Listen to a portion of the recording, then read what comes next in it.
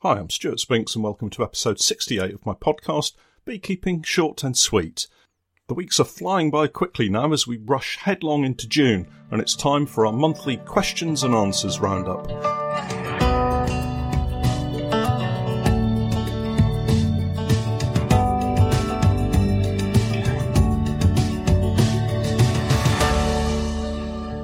Beekeeping Short and Sweet, a beekeeping podcast for the inquisitive beekeeper with a short attention span. A beekeeper, in fact, just like me. Well, the bees appear to have finished their manic swarming session at last, and things have begun to settle down a little as new queens are mated and starting to come into lay. I have noticed that several of my new queens appear to have been poorly mated. You can see this by the laying pattern that develops, sporadic eggs and larvae scattered around the frames, rather than a well-mated queen who will lay a full side of a frame with eggs before moving on to the next frame. I'm really not too sure how or why this happens. I guess with open mating it's still very much left to chance, and a percentage of queens will fail to get sufficiently well mated. I've also got a couple of drone-laying queens where they don't appear to be laying any fertilised eggs at all, so unfortunately those will have to go and we'll start over again with those nucleus colonies. June is my month for some serious queen rearing. This year we aim to produce some very specific darker queens, and it will be interesting to see the phenotype of the emerging queens. That's basically what they look like, and also the traits that they express. I'm going to be ruthless this year, however, and anything that's not completely dark is not going to pass. I'll talk some more about my queen rearing strategy and processes over the next couple of weeks as we actually get into the queen rearing, but for now we need to get stuck into the monthly batch of questions submitted by my very kind supporters on our Patreon page. This is where you can access lots more content and at the same time support our efforts to produce more beekeeping content that we post. I'll leave details of how you can support us in the podcast notes that accompany this week's podcast. Please do take a look at them, and if you can sign up, that would be great. Our first question comes from Mark Deeble, who sent in the following.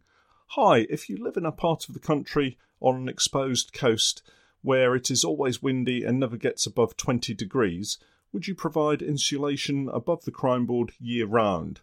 If so, can the insulation, the 2-inch wool type, sit directly on the crime board? Many thanks. Hi Mark, and thank you for your question. Interestingly, I was chatting to another beekeeper a couple of days ago about insulating hives as we were talking about the poly hives that I'm using at the moment. I'm not certain I would add insulation to the hive. Rather, I think I would look for a locally raised bee that was best able to cope with those conditions. You don't say exactly the location that you're in, but I know several beekeepers in Scotland and Wales who probably have the similar conditions to those that you're describing, and they don't insulate their hives at all, but have near-native or native bees that are well suited to those conditions. I think the issue with insulation is it's great for the bees inside the hive, but once they get out into the cooler conditions, are they going to cope? Depending on the type of bees you're currently running, I would perhaps give them some insulation short-term perhaps, but look to raise queens from local stock or find a local beekeeper near you who's got locally adapted bees. As far as the insulation is concerned, I wouldn't use the wool-type insulation because I think the bees will get caught up in that. Rather, use the solid blocks of insulation. Next up is a question from Ava Loyson, who says, Hi Stuart, I've read that autumn is the best time to unite a weak colony with a stronger one. However, my weak one is tiny, and I'm wondering if I could combine them now. Many thanks. Well, hi Ava, and thanks for submitting your question. You're right, lots of books and lots of beekeepers will tell you that autumn is the very best time to unite colonies, but what they really mean is autumn is the latest time you should be uniting colonies to allow them to combine and settle down for the winter.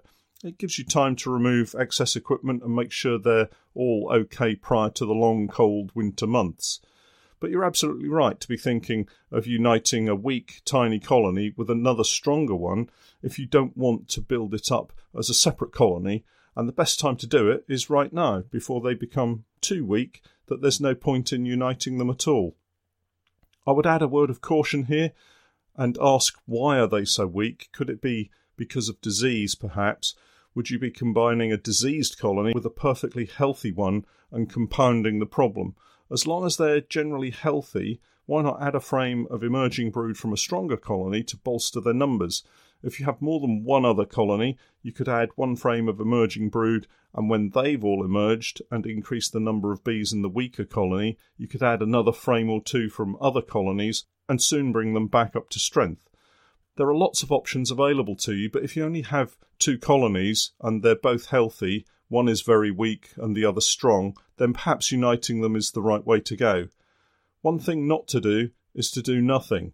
If you do nothing, they will simply weaken further and be lost. So take a look at what you have, choose a course of action and go for it. But do let me know how you get on. Send me a direct message once you've gone with a plan.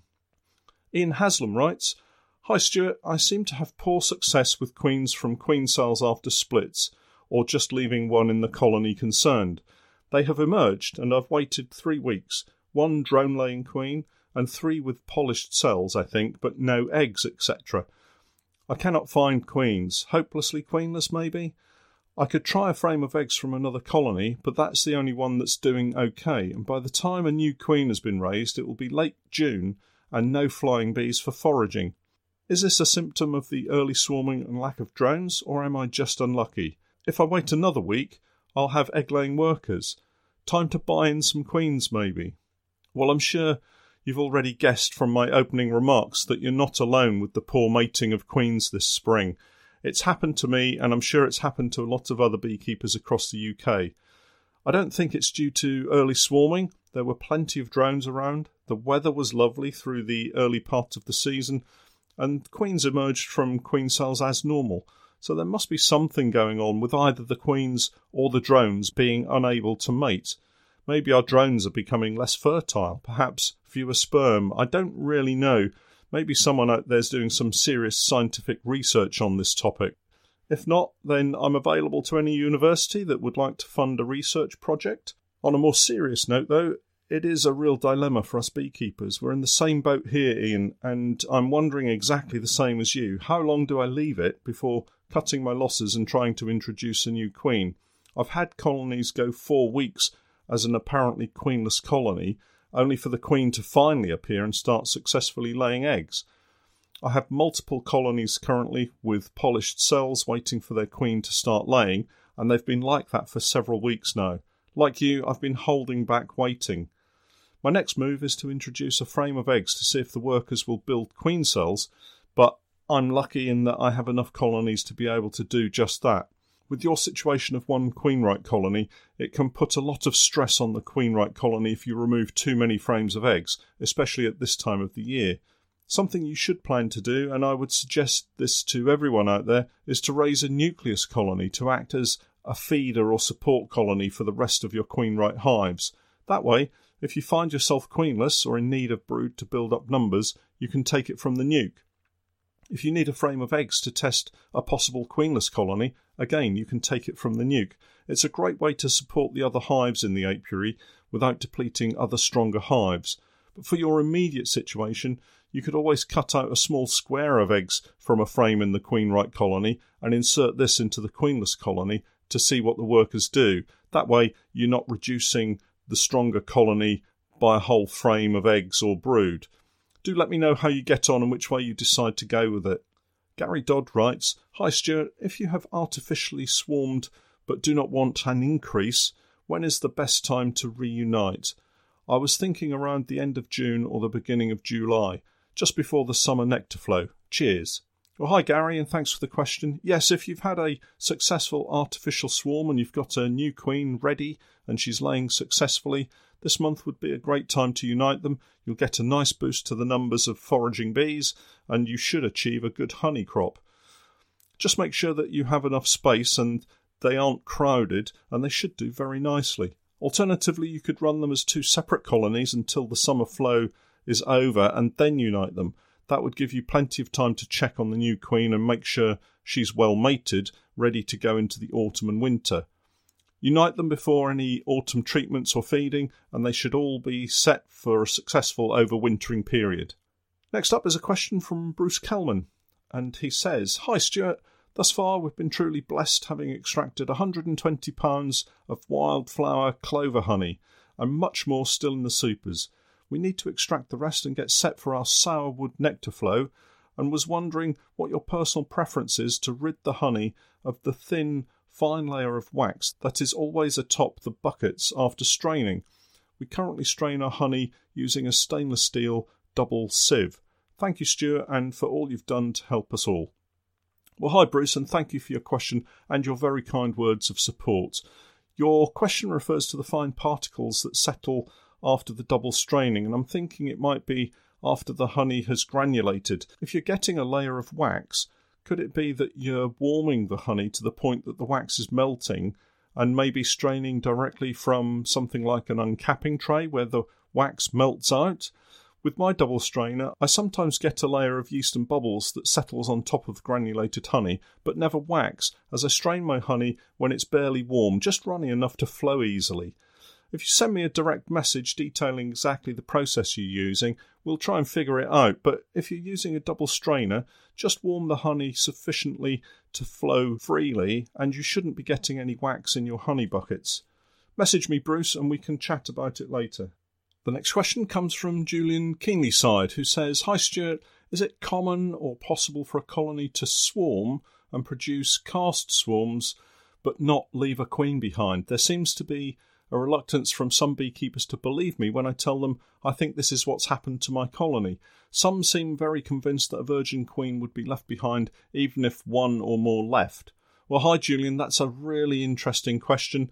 The books and all the beekeepers that have read those books will tell you that when a colony swarms, the first swarm to leave is the prime swarm, and then sometimes another swarm might leave which contains a virgin, and that's the cast. If there are more swarm cells, they may continue to swarm on virgin queens, or the remaining queens will emerge and fight it out until only one remains to take over the running of the colony. And yes, that is how it happens, mostly, I would say.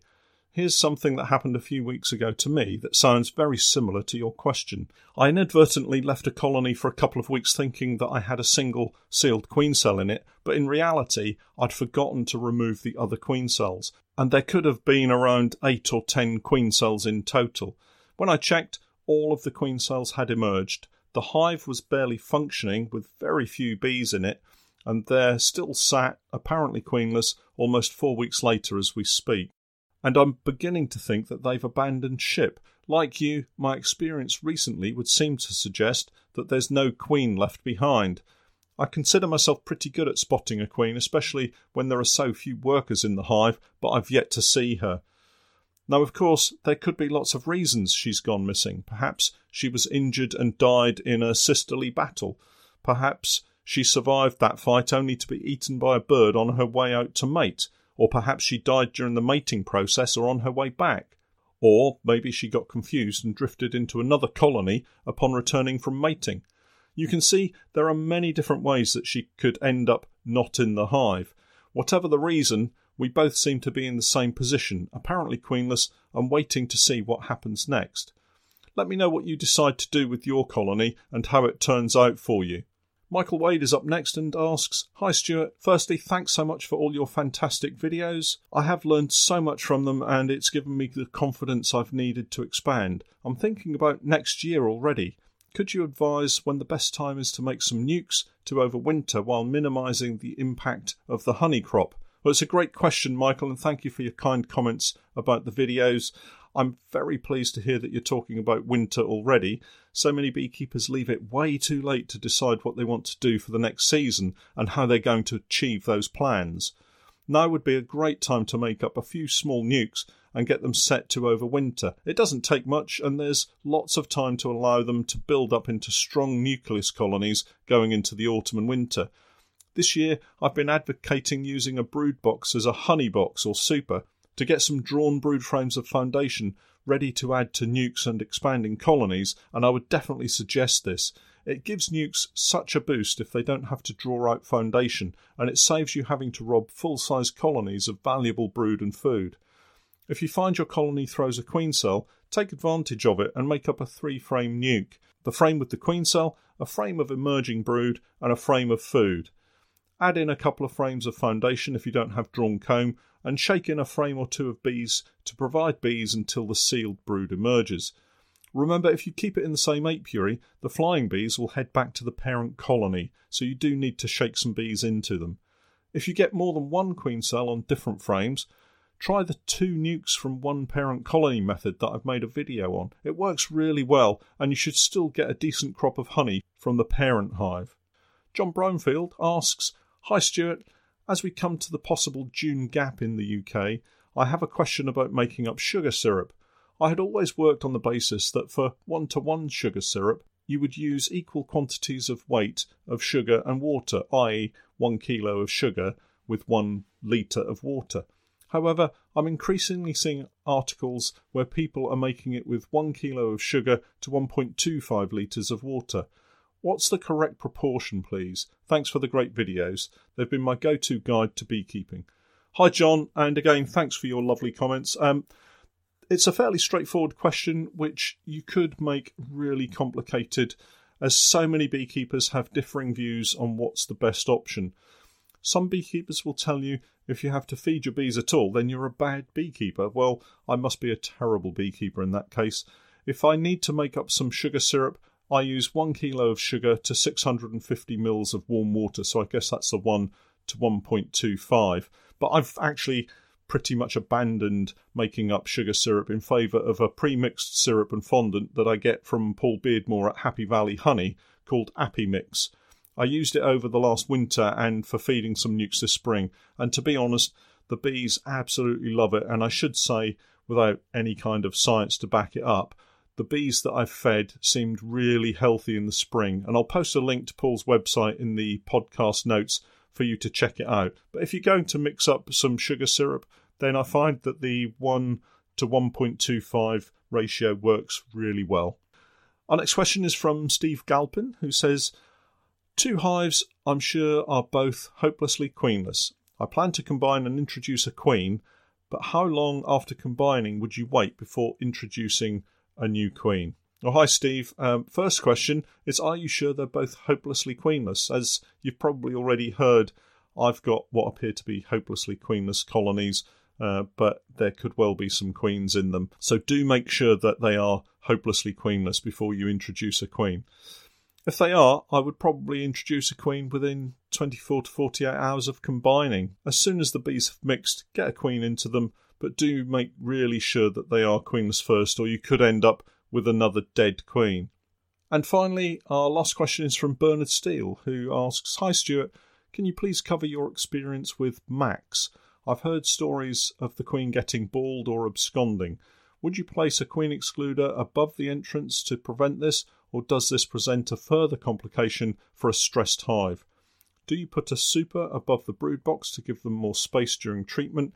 As a very new beekeeper, I find the prospect of treating for Varroa daunting, and I'm concerned that I'll get it wrong and end up doing more harm than good. Thank you." Boy, what a question to end with. Thanks for the question, Bernard. This one is one that could take up an entire podcast on its own. For now, I'm going to keep it short, and we'll perhaps cover off using Max in a video later in the year. I've used Max previously, and Max stands for Mite Away Quick Strips, and I've used them over a couple of seasons, and I've had really mixed reactions to it by the bees. The first time, it worked probably better than the advertising suggests. I had a large colony with about 4 supers on it, and showing signs of a heavy load of Varroa mites. We put in the Max pads as instructed, and checked the mite drop over the following few days. Overnight there was a massive drop of mites, and I stopped counting at something like 300. This continued the next day and gradually fell away over the following week until we removed the pads. I would estimate the drop of at least 1,500 Varroa mites. The next season, I used it on a colony that had 2 supers on it, a strong colony with plenty of bees. Within a day of putting in the pads, the bees had absconded from the hive, and I haven't used Mite Away Quick Strips since. I'm sure it's bound to have been my fault for the absconding bees, but maybe I should have given them more space, but it is what it is, and I lost the colony, and it was a pretty nice queen too. I think dosing is critical when using Max, and it's easy to think that you have a large colony and put in 2 pads when maybe 1 would have been sufficient.